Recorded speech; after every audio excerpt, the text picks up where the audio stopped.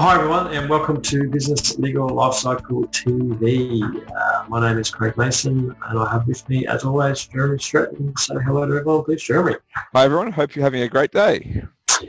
Excellent. So today we wanted to talk about some things that you need to look out for when you're starting a new business. So exciting times, we've been through it and as I said it's exciting. You want to kick some goals and get a successful business, but there's some things that you should look out for at the beginning that'll put you on the best path, hopefully, for a successful business. So we wanted to talk about 5 of those today.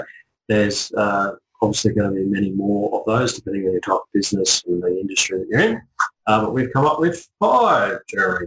Yeah. So do you want to kick off with the first one that we want to talk about? Yeah, thanks, Craig. The first one's one that we've talked about many times before, and that's the entity. So this is the entity that you're going to use to operate your business. And so this could be as a sole trader, or it could be a company, or it could be a trust. There's many ways to be right with entity, but it's really important that you think about your entity before you start. If you don't, that's when people fall into problems, and they really, you need to think about what your goal is and then get advice from your lawyer and your accountant and potentially a coach or other consultants to make sure that you get the right entity, because that will have a big bearing going forward on what you're trying to do. So that's the first one, is entity. Do you want to do number 2, Craig? Yeah, the number 2 one was, this is a pretty big topic and it does require a fair bit of research and thought, is about who is your ideal client. So it's, when you first start out, it's very easy just to sell to absolutely everyone.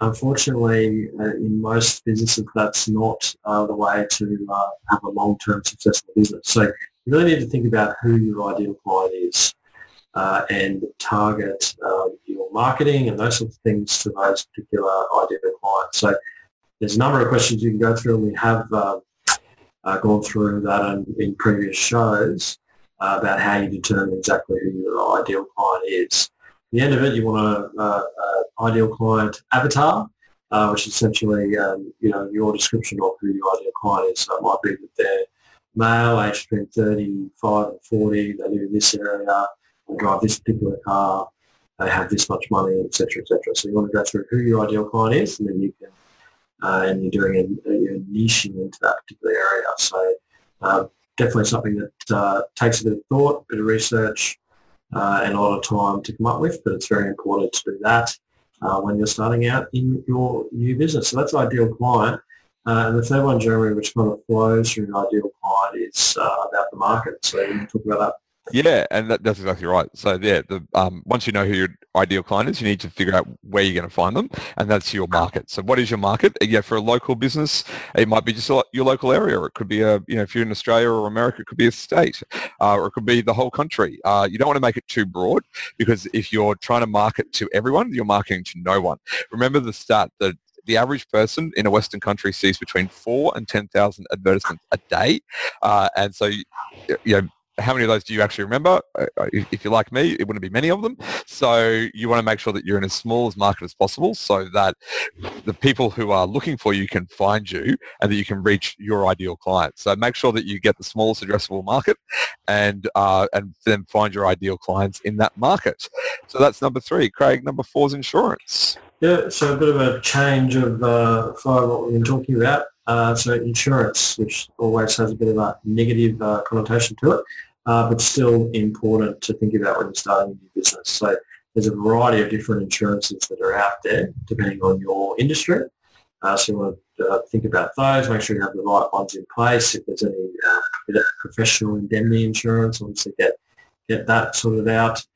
You may need some insurances for any properties that you're going to have as well, which Jeremy will touch on. It's the 5th thing to look out for. And also you want to consider your personal insurances as well. You might have income protection, life insurance, those sorts of things. Think about those. And business interruption insurance and various other business-related insurances become relevant. So it's a good idea to talk to a insurance broker. There's plenty out there that are, and there's a lot out there that are specific to a particular industry. So if you're in one of those, make sure you talk to them so they can point you in the right direction in terms of the insurance.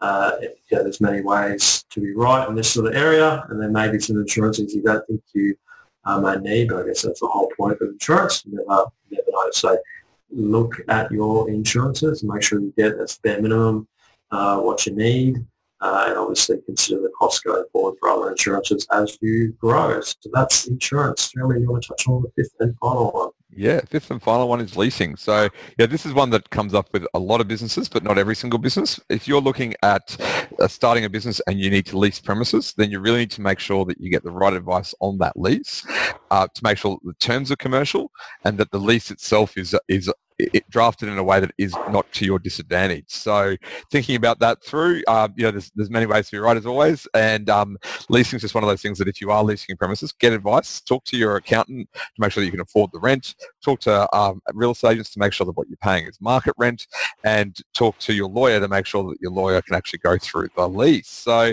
they're the 5 things look for when starting a business, Craig.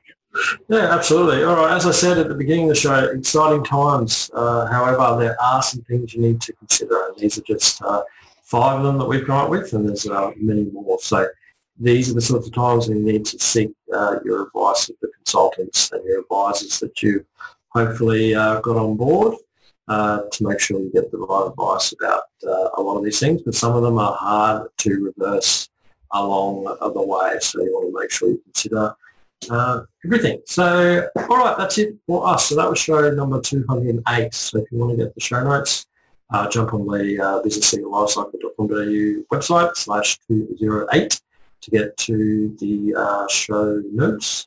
One other thing, Craig, on those show notes, I think we should include a copy of Chapter 2 of the Business Legal Lifecycle book, which is all about startup and the things that people need to have. So we'll put a link on that page for people who want that in the Australian, US and UK version, because that goes through all these things in more detail and tells people what they need to do.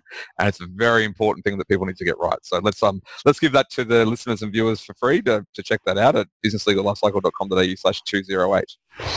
Absolutely. All right. Excellent. Thank you, Jeremy. I'm sure the listeners and viewers will appreciate that. Make sure you get in and read Chapter 2.